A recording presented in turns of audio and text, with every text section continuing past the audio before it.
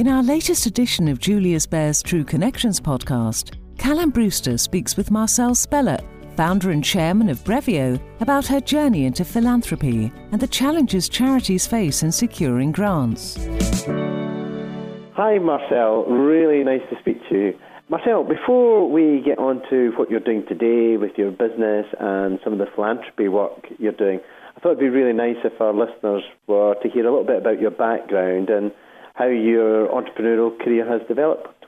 Certainly. Hi, Callum. Good to be speaking to you today. Well, I guess my entrepreneurial history started back in 1990, end of 95, beginning of 96, when my now ex-husband and I had bought a place in Ireland and we wanted to rent it out. And we did an ad in the Sunday Times and it cost a lot of money and nothing happened. And we thought, this internet thing, it could be quite interesting because it's, you can have pictures and you can have the whole world. And so we put our apartment on CompuServe and our first booking was from Ypsilanti, Illinois, which was pretty cool. And that gave us the idea to set up holidayrentals.com, which was the first one in Europe. I think there was one in the States on vacation rentals beforehand, but we were the first in Europe. And yeah, one of those sort of overnight sensations that took 9 years of working 24/7. But it was a fascinating experience and very much at the beginning of the internet. And it grew and we learned a great deal. We were one of the first people to hear about the long tail and how we could get people onto the site. And then in 2005, we got a phone call from Austin, Texas, offering to buy us. So we hummed and hawed for a bit and then decided that we would sell. And that was in 2005. And so suddenly, like a lot of your clients will be like, we suddenly had more money than we'd ever thought we would have. And I sort of wanted to do something. I wouldn't call it giving back because I don't think I took. I think, the government did quite well out of holiday rentals with all the taxes and that insurances and things we paid. But I wanted to do something worthwhile. And I had in the past done a few things where just by looking at situations and making some changes made a massive difference. Wasn't quite sure how to do it, so I went on something called the Philanthropy Workshop, which was something that I would highly recommend to anyone that's interested in developing their philanthropy. They teach you to be strategic. And everywhere we went, which is 3 weeks over 9 months, I was impressed with local charities. They're on the ground, they know what they're doing, they know what the problems are, and they've got to hang around and see if they're effective. So I set up Local Giving, which is exactly for this. This was 2008, financial crisis. Online giving was just starting, but if you're small and too small to be registered, you don't get gift aid and you can't go to online platform or the other online platforms. So we set up Local Giving, which was basically to help small local charities get online donations and also let people find a charity in their area that they wanted to support, either with their time or their money. So I set that up. Very interesting experience. I think by the time I gave it away, it had raised over 25 million, I think. And yeah, it was a great experience. But while I was doing it, I noticed that I thought in 2008 that grants were going to go away and so charities would have to rely on online donations. And I then realised that grants weren't going to go away, but they just got more difficult and more competitive. And that's why I started looking at grants, which is what Brevio is all about, if that makes sense. Yeah, completely. And we'll come back to the business today and how that's evolving and the challenges you face. But you said something really interesting, which other entrepreneurs have said to me, that there's a moment in their career, their life, where they want to give something back. Can you remember, was there a particular moment or something that occurred that you felt, I'm doing this for bigger reasons, for other reasons than just building a business and potentially selling at some point in the future? No, I think it would have actually been earlier than that. I can have it from my childhood. My mother ran a consulate, the Dutch consulate. She was Dutch, and she ran the Dutch consulate in Manchester, and she was always looking after people that had been set on hard times in Manchester who happened to be Dutch. I think that comes with childhood. I look back on times in my career. I think even when I was at university, I was just looking at, it was the end of term, there was all this food in everyone's kitchen. I thought, well, this is a waste. So I just put a note in every kitchen and a big cardboard box and said, anything that's non-perishable that you're not going to take home, could you put it in the box? And we actually filled 2 carloads full of food, which we took to the local homeless shelter. So I think it was something I'd sort of been aware of. And also when I worked for American Express, there was a telephone appeal for the floods in the Sudan. This must have been about the late 80s. And I couldn't get through. And the next day I happened to see the telephone manager of American Express. And I said, look, couldn't we answer the phones for these people because people aren't getting through? And he sort of said, well, yeah, so, okay. 2 days later, we did just that, and we raised £54,000. And you sort of see an opportunity and you think, we can do better here. And in fact, I told this story somewhere up north a couple of years ago, and a lady came up to me afterwards. She just retired as head of HR for American Express, and they're still answering the phones for DEC when there's a disaster's emergency. So I think it was something that I had all along. But also, yes, during holiday rentals, there are a few things happened. There was floods in, I think it was Boscastle in Cornwall, and a lot of people lost their homes. So we got in touch with all the advertisers in that area who had homes, and we said, look, if your house is empty, could we make it available to people who've been made homeless by the floods? And they did that. So I think this sort of looking at the things you can do to make life better for people who aren't as well off as you are is something that I've had for quite a while. But it was only when I made enough money that I could make it a full-time thing rather than a sort of opportunistic thing, if that makes sense. Yeah, completely. Really interesting. I'm glad I asked that because I'm sure many people that are hearing your story will say that's a number of years ago when you're thinking about homeless and food collection for those less fortunate, and that is so topical still today. And when we've seen what's happened over the last few months with COVID-19, I was discussing last week on how maybe the divide has got even wider. What impact are you seeing on the back of COVID-19, particularly in that philanthropy and charity sector? What are you seeing? Well, there's so much. I think it was the Institute of Fundraising did some research back in April. I mean, there's so much going on, I can't actually keep up with it. But there was a report in April saying that 43% of charities had increased the demand for their services. They'd lost 48% of their voluntary income from major fundraising events. London Marathon isn't working. And my dog has walked in and is about to howl. Sorry, Oscar, I love you dearly, but can you go outside, please? Thank you. Where were we? Yes, Institute of Fundraising. They did some research in April that 43% have got increased demand for their service. They've lost 48% of their voluntary income. If they have invested reserves, they were going to see losses there. Then they got staff sickness and self-isolation. 83% of them in April said that they need emergency funding in the next 3 to 6 months. So it's dire. And there's figures coming out the whole time about the amount of money that they're going to need.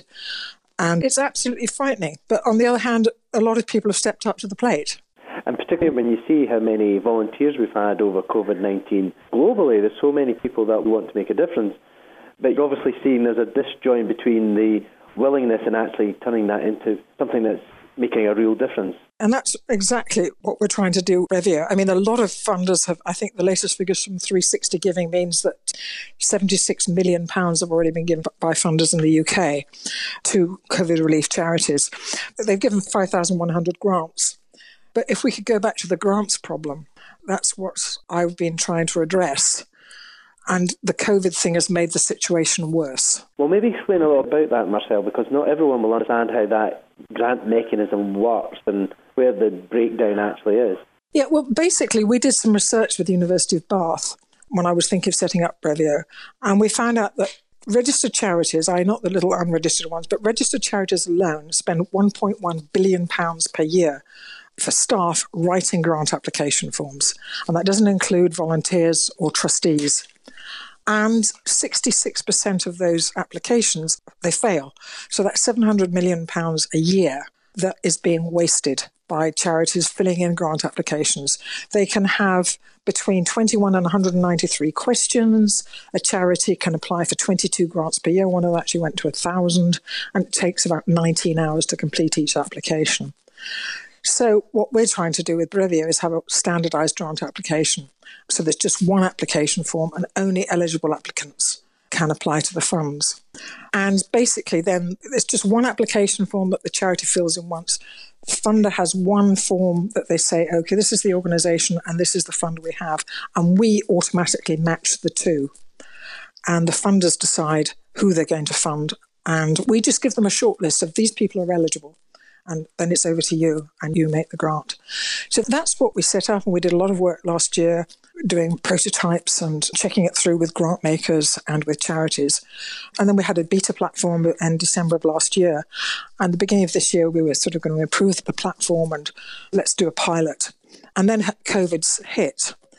And the reason that COVID's made it worse is that it's wonderful that there's £76 million being put in, but they've all got new application forms. So, we were trying to reduce the number of application forms. And I saw a list on the NCVO's website, it was a couple of months ago now, and they had 80 funds. And it said, okay, here are the funds that you can apply to. And then you click on the link to their website, decide if you can apply, and then fill in the application form. And you've got to do that 86 times. So that's why COVID made it worse, because they weren't using standardized application form. They were doing it. And the grant makers, we were hoping that some of the big ones would come on board with Brevio, but they just were going around. They just had so much thrown at them. But all they did was go on with the same old systems and actually make it worse. And whose responsibility do you think it is then to assist that streamlining? Because obviously there's a lot of money that's being utilised in the wrong way that could be going to these good causes, and not many people understand that is occurring. Is it the policymakers and government? Is it the charity sector itself? I think it's one of these things. I don't think anybody woke up one morning and said, let's make it difficult for grant makers, for charities. I think it's one of these things that grew up over time. But if you think that there was a standardised grant application form for universities in 1961, which is 59 years ago, and you can't tell me that universities are any different from grant makers in terms of how different they are. But I think it just sort of went on growing. And also now we've got much better technology. The technology that we can offer is so much better. I don't think it's anybody's fault. It's certainly not the charity's fault. I think the thing is that the charities know about this waste, and when you talk to them about it, they say, yes, we knew about that, but, what can we do about it? We're not going to bite the hand that feeds us. You say to the grant makers, well, what do you think about this 750 million that's wasted every year? And they say, yeah, we've known about this for a long time. We've been talking about this. And you're finding this, and this is across all sectors in the charity space, so everything from large foundations all the way through to small local charities. Yeah, they all have to go through this. So, but when you speak to the public, they're actually a bit shocked by it. So what we've done is we launched Brevio, and we've already got 220 charities on board already, even though we haven't got much funding up there already. The charities really want it, and they say to us, wow, this is just sensational. In fact, one of them said to us that what they want to do is every time she has to fill in a grant application form, she wants to say at the bottom, why aren't you on Brevio? I'm not sure that's going to happen. It's worth a try, though, isn't it? I mean, the grant makers all tell us that they think it's a good idea, but right now they're so busy. And also we've been talking to the government, who are also very encouraging, but they don't want to take the plunge. So what I've decided to do is to say to the charities, look, you get on board, because the more of you get on board, the more power that we have to say, look, you really have to do this. And secondly, and that's why I'm talking to you guys, is to get individual philanthropists to come on board, people who sort of see what's going on there and they want to find out and they want to give and they want to do it without actually necessarily having to set up a foundation, but actually say, well, actually, this is what I want to do. And make it very easy to just say, this is the organisation, this is how much money, this is what I want to support, and make it very easy for them to just do it. So what advice, so many of our listeners will be people who have shown interest or possibly have done in the past, been involved in philanthropy. What advice would you give someone considering it or has some knowledge but would like to do so much more? What advice would you be giving to them right now? Well, I think philanthropy, if you're clever, has got to be a mixture of emotion and data. And you've got to really work out what it is you want to change. You can't change the world, but you can identify a part of the world. And they call it a theory of change. It's the social change that you want to see in the world and what you need to do to go about it. Now, there's lots of people who can help you with this. I had it from the philanthropy workshop. They were wonderful. New Philanthropy Capital and other people. And, of course, wealth managers can help in this. What I've got very excited about recently is the amount of data that is now available. And it's something that I've already been speaking about. New Philanthropy Capital, MPC, have set up this amazing dashboard of data where you can literally go in and say, okay, that's the area I want to support. Maybe it's where you were born or where you're living now or where you went to school. And you can go in and say, okay, what are the issues in that area?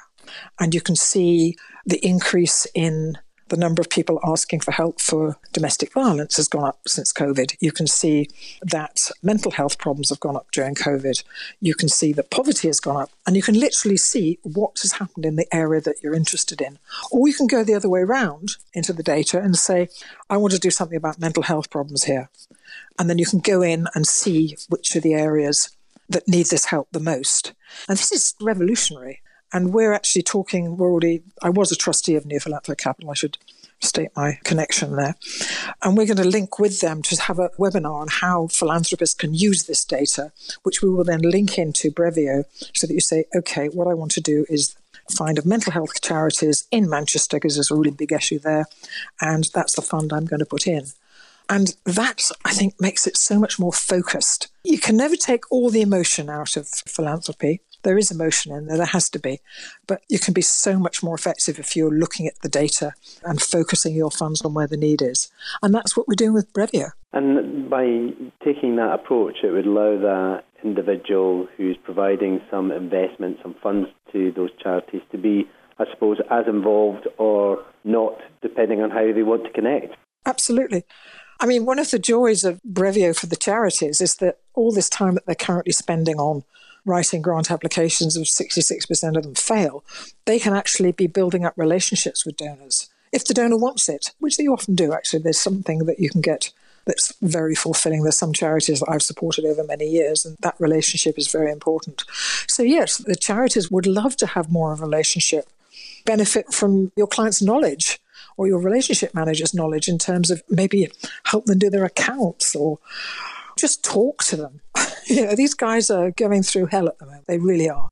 And are you finding funders are actually looking to support more than one charity at the moment, more than one good cause, or do you find individuals have a connection with one particular need? What are you observing? I think we haven't got enough data on funders yet to give you a really sort of accurate reflection of that. There has to be some connection. I mean, when you go onto Brevio, you look at, there's a whole series of criteria that you fill in terms of the type of people you want to help, the age group, that sort of thing, family types. There's an issue and there's a geographic area. Everybody's got a connection to something in that respect. Everybody's got either a place. I was born in Manchester and I'm now living in Bath. And those are the two areas that I've put funds into because I've looked at what there's major problems in Manchester right now. And I see the problems that there are in Bath and North East Somerset. I mean, everybody thinks that Bath is full of terribly wealthy people, but there's some areas of deprivation here that are truly frightening. And these, as you said at the beginning, Callum, these inequalities are getting bigger and bigger. We have soup kitchens in Bath. Yeah, and that's, it's very interesting when you started your story and you talked about how you first got involved and how many things have moved forward, but so much hasn't. So if you think forward in the next 5 to 10 years, what would your wish be when your support, you've got the grant mechanism working and therefore funds are being used in the most efficient way possible so as many causes are benefiting from that? What would you like to see over the next 5 to 10 years? If I look back on the things that I did in the past, there's food parcels when I was at university, people trying to make donations to DEC and not getting through on the phone. It's almost waste that I hate. And I would like to see a situation where money is going through Brevio in the most effective way without this waste. I'm sure we've got our targets for the number of charities we'd like on board and the number of funds and the amount of funds. Of course we have. I don't think anyone can look 5 years ahead these days, but I know what we're trying to do in our first year. But it's more that the waste has disappeared. And can you imagine what it's like just sitting there doing grant applications after grant applications and keeping getting rejected? And you don't know why you're being rejected. And you just fill in the same, that's my name, that's my address, that's my charity's registration number. It is the waste, but it is also the morale of the people. Nobody goes to work with a charity or for a charity or founds a charity because they want to fill in grant application forms. They're there because they want to make life better for other people, either in their area or overseas or whatever. That's what they're there for. They don't want to fill in grant application forms. And maybe just to finish what we've gone through over the last few months, although there is so many injustices, such divide as we've touched on, and so many things, good causes that can be supported, what you must be really seeing, as many of us listening, is real hope, because of what we've seen reaction by so many who want to in some ways create a closer community than possibly we've had over the last decade. Do you have that same belief? And when you're talking to people in the charity sector, although they have challenges which we've covered today, do they foresee some real hope that the intent of the society communities are more aligned possibly to try and address some of these challenges? I think I do see some hope. And I think it's also partly one of the reasons that will come from, why I'm hoping to be working with your relationship managers, because I think firstly people realise that the joy of giving is really powerful. And the fact that there's a need out there, but we're making it very easy to identify the need and to do something about it and to give some of your excess cash to help people who are not in the same space as you. And as you said earlier on, you can actually build up relationships with these people. And I have to say that some of the people that I've met over the years have become dear friends. And that connection you can have with people that are doing an amazing job. And probably I couldn't do that job myself. I mean, I've been working with or supporting people who do things like garden therapy for people who have got mental health problems, or people helping children who have lost a parent. Now, I couldn't do that myself. I haven't got those skills. I would just burst into tears the whole time. But the fact that I can help somebody who can do that and who does do that is hugely rewarding, hugely rewarding. I hope what I'll be able to do with Brevio is to increase that personal connection. And then you see what you've achieved, and that just makes you want to do more. Michelle, it's been really lovely listening to you today, and I think you've the line which sums up everything, the joy of giving. Thanks for giving some of your time this afternoon. I'm sure a number will reach out and give back. Thank you for today. It's been enlightening and very educational, and you stay healthy, and I hope you enjoy taking the dog for a walk now. He's gone to sleep now, thank goodness. Thank you very much. Thank you. Bye-bye. Thanks, Marcel. That's all for this edition of Julius Baer's True Connections podcast. Thank you for listening, and please do keep in touch with us on Twitter, LinkedIn, and at juliusbaer.com.